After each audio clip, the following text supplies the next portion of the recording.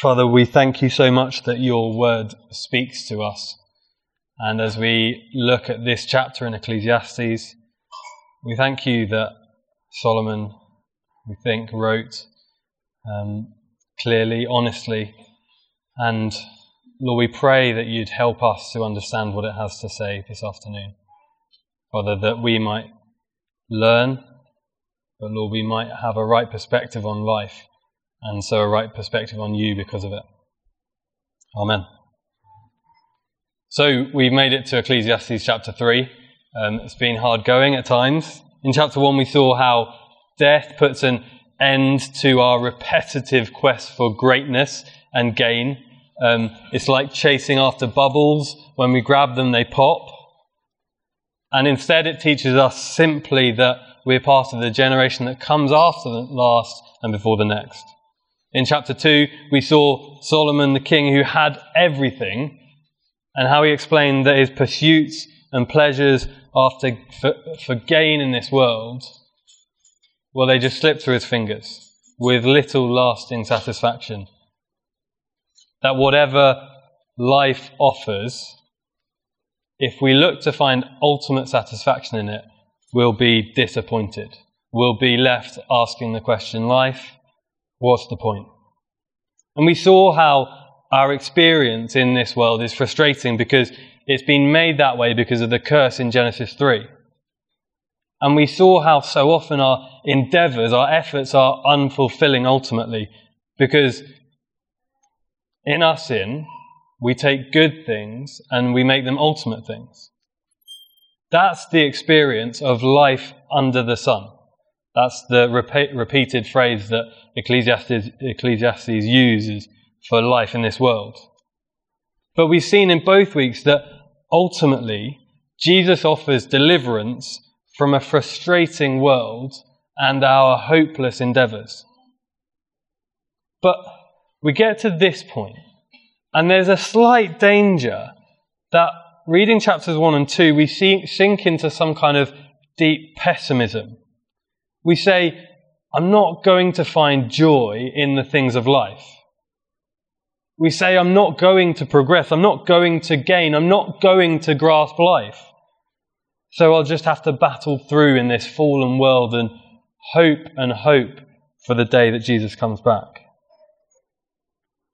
And here, Genesis 3 is brilliant because it gives us the reason why life now isn't just that perspective. It's not just joyless. It's not just heartache waiting for that day. Chapter 3 pulls together something of the bigger picture. The individual seasons of time. It begins to explain why actually our lack of control in our circumstances is the very thing that can give us hope. I've said before, I've loved looking at Ecclesiastes because it's really gritty, it's real, you read it and it makes sense, you feel it. And chapter 3 begins to help us see how we cope when we feel out of control, when we're frustrated by our present experience, when we're struggling. And actually, not just how we cope, but how we flourish, even in light of living in a world that is still subject to the curse of Genesis 3. So maybe this Sunday afternoon, that's exactly how you feel in your circumstances right now. Out of control. Whether you're a Christian or not, maybe you feel frustrated in your present experience, struggling with life. This chapter helps us to see how we can not just have an ultimate hope, but a peace now. And also find real joy in our circumstances. But we'll see that the key to the chapter is keeping perspective. So we're going to see 3 ways this chapter helps us to have a right view. Firstly, a right view of life, a right view of God, and a right view of judgment. A right view of life. We've seen over the last couple of weeks that we are creatures, constrained by time. We recognize that our life is fleeting. It's obvious. We will die. We will ultimately recognize that our endeavors are limited. They will be lost. So we can't become sentimental about the here and now of this world. if I invest all my hopes and dreams and emotions in what's happening now, I will ultimately be disappointed. That's what we've seen in the first 2 chapters. So as we look at the first 8 verses, have a look down. They remind us of the march of time, but they also warn us not to be cynical either. See, as you look at that poem in the first 8 verses, just read through it again. You could be so cynical, couldn't you? With every new birth, well, it really just brings pain of one more death. For every flower or vegetable you plant, you'll have to uproot weeds around it. If you continue on in that way of reading, you'll just become emotionally hardened to the things of this life. See, whilst to some extent that is the reality of this world, we're not meant to be emotionally numbed by the whole thing. Look at verse 11. He has made everything beautiful in its time.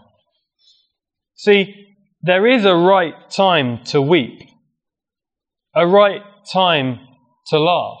We're not meant to be numb to these experiences. God has made this world for us to enjoy, and even though it's not as it was meant to be, there's plenty for us still to engage with. But sometimes that can be a real tension of our experience, can't it? God has made everything beautiful in its time. But look down, He's also set eternity in the human heart. And yet we can't fathom, we can't understand how those two things relate. We see that there are good things in this world that are there to rightly be enjoyed, and we know inherently that God's in control of all things. And actually we have deep within us the concept of those things being redeemed, brought back to how they were meant to be. But the burden is that we can't quite understand how our present experience of the day-to-day fits. When we're tired and work's hard, when family life is a struggle, when you face real disappointment. See, we swing between being cynical and saying nothing in this world matters. Don't get attached. Don't invest. Don't be too concerned because there's an ultimate thing. And being sentimental, overemphasizing the now, enjoying these good things more than they're meant to be enjoyed, more than they're meant to be now. I picked up Archie from the hospital on Tuesday.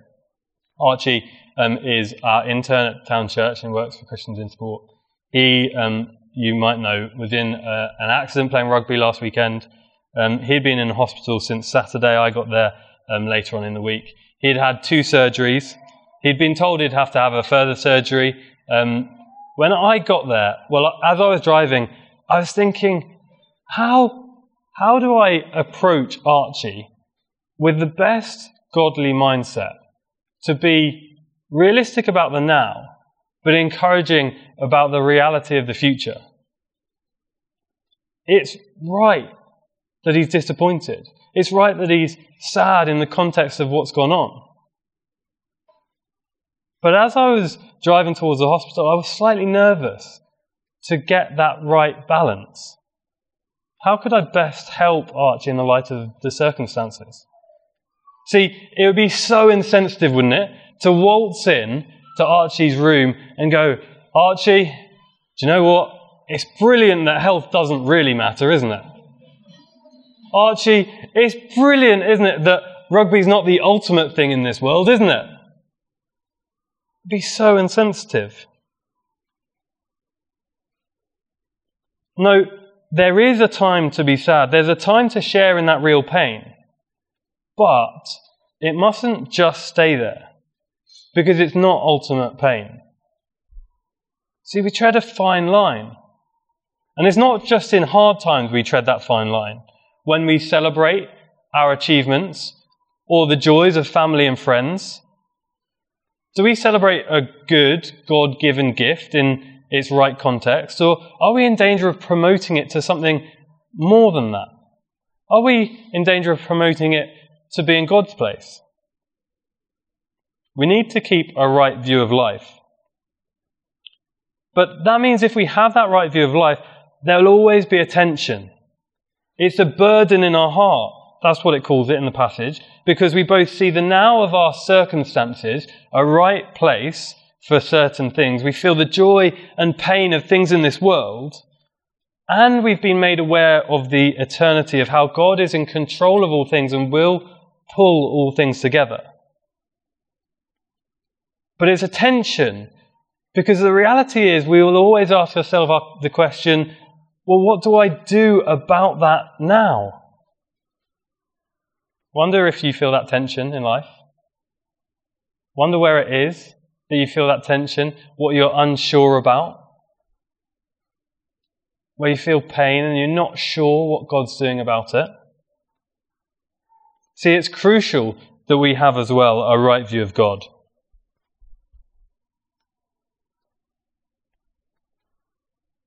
Actually, Ecclesiastes says the only way we can tread that fine line I spoke about rightly is when we have a right view of God. How could we possibly have the right mindset in the midst of frustration of not knowing what's going on, not knowing the plan or purpose of my life right now? How can we have peace when we don't know what's coming next, when we don't know what's around the corner? Well, we've seen so clearly in the first 2 chapters that we couldn't possibly find it in our own work, in our own endeavours. Look back at chapter 2, verse 24. We'll find it when we see it is from the hand of God. Look at chapter 3, verse 13. We'll find it when we see it is the gift of God. See, our purpose is to rightly receive from God. The way in which we can flourish in uncertain circumstances is knowing that God is in complete control. How will we do that? When we have a right view of Him. Just scan through verses 9 to 14. Look at what God is doing. He has laid, He has made, He has set, He has done. God is active. He is in complete control, and yet we can't seem to fathom it. Verse 11. Everything He does will endure forever, nothing added to it, and nothing taken away. God is in control.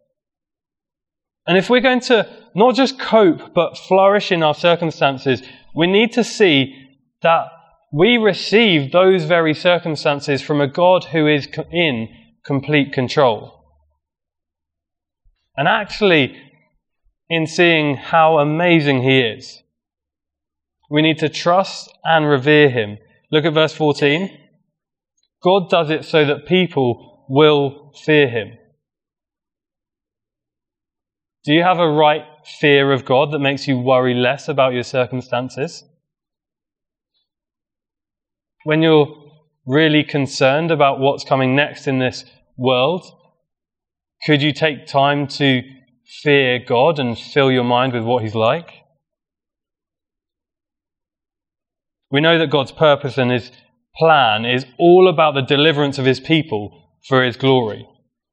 So we can trust in Him that though the circumstances in any given moment might feel like they're pressing in, they might feel difficult. But we know He's in charge and He will stay in charge. But sometimes it's really difficult to keep that perspective when we can't see the bigger picture. Sometimes not seeing the bigger picture leaves us asking the question, life, what's happening? I just don't get it. I can't grasp life. I don't know if you ever watched Art Attack. A few smiles around the room. I'm glad. If you didn't, Art Attack was a program where Neil Buchanan taught people how to do art. Now, I loved the program Art Attack. I don't know why, because I didn't really like art, and I never, I don't think, made a single thing that he showed you how to do on the program. But I loved Art Attack. I loved the way he engaged with making things. And My favourite thing about Art Attack was the big Art Attack. Neil Buchanan, in fact I've got a picture of Neil Buchanan. Neil Buchanan would take a couple of minutes, no, actually a really long time, to build a massive project, really big. He'd start and you'd watch him putting things in the right place, going through the process. Sometimes he'd get individuals to help just lay things out exactly right. And you'd watch big Art Attack going on with some great music. And the whole time you'd be thinking, what's it going to be? What is he making? As he bent down and just rolled up a towel and bent it at exactly the right angle, being so precise, you'd watch and you'd think, why does it need to be quite like that? What is this going to be? And you'd watch, and suddenly it would get to the point where he'd stand with his creation, arms out wide, and the moment the big Art Attack is revealed. And I couldn't help but think, as I watched big Art Attacks like that, those people that he got to help him lay things out in exactly the right place. As I sat there and I was thinking, what's it going to be? That frustration, that not knowing what it would turn out like.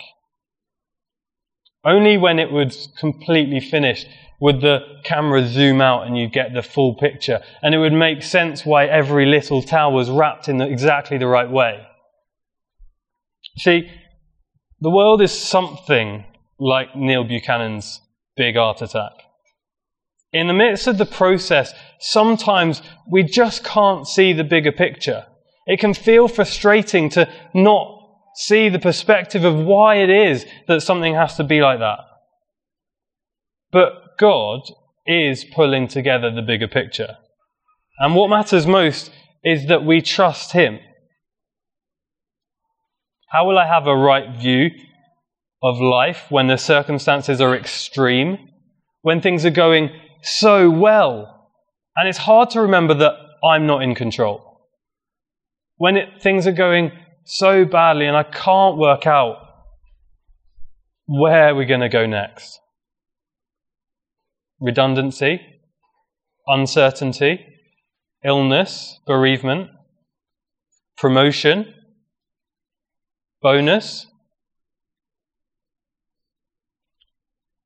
What did Archie and I have to say as we discussed Ecclesiastes 3 as we pulled away from the hospital? Yes, there is a time to be frustrated. Yes, there is a time to weep. Yes, there is a time to feel pain. But not ultimately. Ecclesiastes 3 says you can flourish in life's circumstances, knowing that although right now you might not understand the bigger picture, God is at work, He is in control, and He wants you to receive these circumstances and revere Him. And right now, whether your personal circumstances feel like a mess, or whether it feels like you're winning at life, sometimes you might find yourself asking life, what's the point? Archie and I talked and listened to a few things on Ecclesiastes 3, and we talked about a picture that lots of people have used as they've spoken about Ecclesiastes 3, similar to this, of how this life is like a rich tapestry. Here in the passage it says perfect beauty. That while now we might only see the close-up of how nitty-gritty and imperfect life feels, God ultimately brings it together in perfect beauty. I read this, which I thought was really helpful. God is not being unkind to us, not sharing the big picture. The point is that we are not built to understand the big picture, precisely because we live in time and God does not. If we could see the end from the beginning and understand how 1 billion lives and 1,000 generations and unspeakable sorrows and untold joys are all woven into a tapestry of perfect beauty, then we would be God. Instead, we've got to recognize our position. Look back to chapter 2, verse 24. A person can do nothing better than to eat and drink and find satisfaction in their own toil. This too, I see, is from the hand of God, for without him, who can eat or find enjoyment? The point is that we might eat, drink, we might live, work, face the frustration and toil of the curse in this world, to recognize that it comes from the hand of God, to recognize and so fear rightly God. And I realize that in some circumstances that might be really hard. Not just a bit frustrating, not just toilsome, but genuinely difficult, painful. Whether you're really a victim or you're hurt by some injustice in this world, that might feel like an unsatisfying answer. But it's only unsatisfying when we don't see quite what God is like. And so then it becomes important that as we have a right view of God, we also have a right view of his judgment. Look at verse 15. Part of having a right view of God is knowing his perfect justice. God will call everything to account. Remember we said how life under the sun describes life in this world. Now, life because of the curse in Genesis 3. That means that in this world, life under the sun today, justice and judgment is replaced with wickedness, there it says in that verse. We see that in the world all around us, don't we? Sometimes it makes us cry out. Maybe you even know that personally. But we saw 2 weeks ago that the Bible storyline introduces Jesus as the one who will deliver his people from the curse. Ultimately, the Bible speaks of a time when Jesus comes back, and he will deliver his people ultimately from the curse and the frustration. There'll be a time where we can enjoy the good things God has given in their right place, and we won't be able to lose sight of just how amazing God is. But Jesus will also return to execute perfect justice, finally. God will bring into judgment both the righteous and the wicked, for there will be a time for every activity, a time to judge every deed. See, when Jesus comes back, every deed will be judged. Our only hope for us is that when God looks at us, he sees the perfect sacrifice of his son Jesus on the cross. In God's great mercy, he spares us from that judgment that we deserve if we truly trust in Jesus. Well, what does that mean for now, in the circumstances of life? Well, not only do things have their place, a right time to enjoy things, a right time to feel sad, sorrow, but actually, actions really matter. Because they're set in the context of God's judgment. They're set in the context of God's perfect justice. It pushes against everything that says because nothing lasts, ultimately there's no consequence of your actions. Just get on with it, do what you like. See, those first 8 verses are sometimes read at funerals of people who just live life however they want, with no consequence. But a right view of judgment leaves us actually hopeless on our own before God. Remember, we said before that this book is written before Jesus came onto the scene in the biblical storyline. But we see throughout that he is being pointed to. In fact, without Jesus, Ecclesiastes 3 becomes quite unsatisfying. The end of the chapter leaves us asking 2 questions.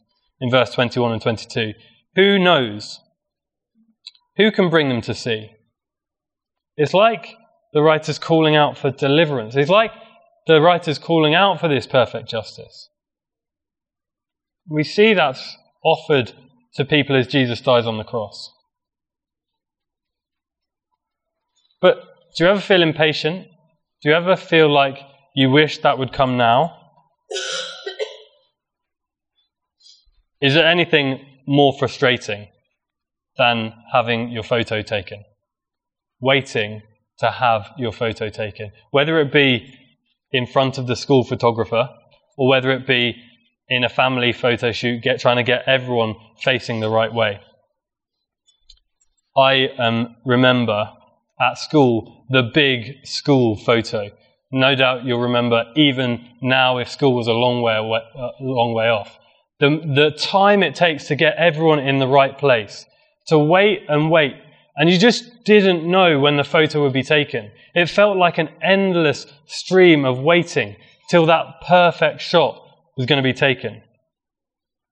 I remember my primary school, Hillshot School, had quite tight stairs.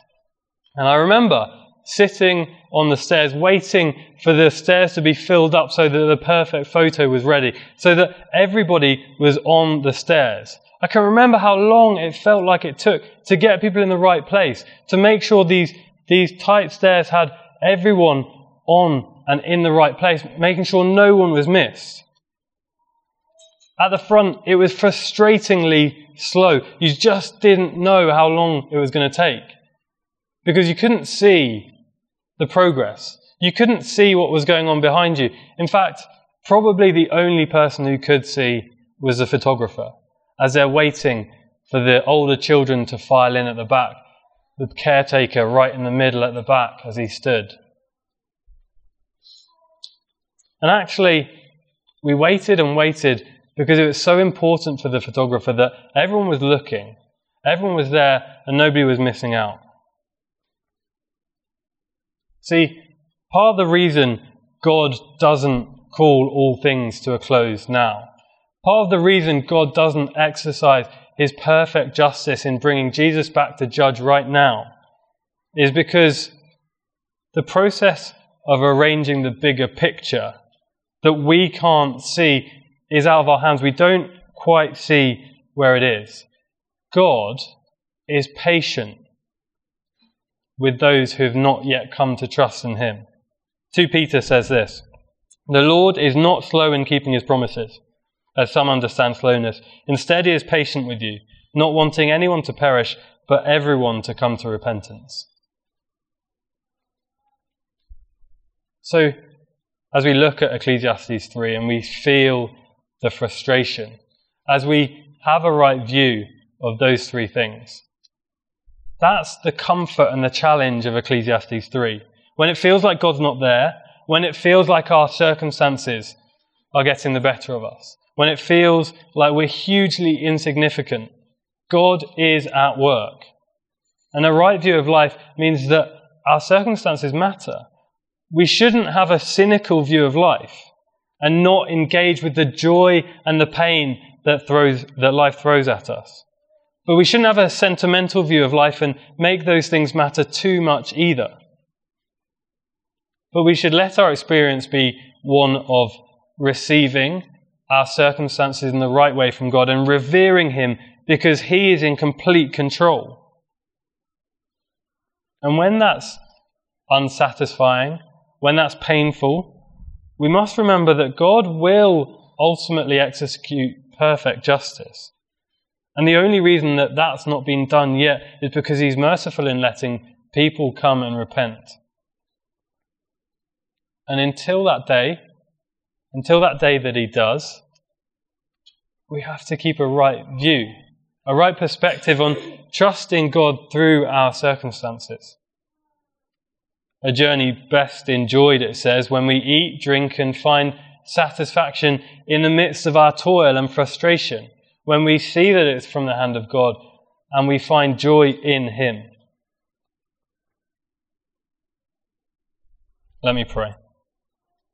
Father, please might that be true of us, that we would find joy in you as we recognize that these things come from your hand. When it feels frustrating, when we're not sure what's next around the corner, will we have a right view of life? Will we have a right view of you and your character, Father? And Father, we ask that you'd give us a right view of your justice as we look and see how you will pull all things together. Amen.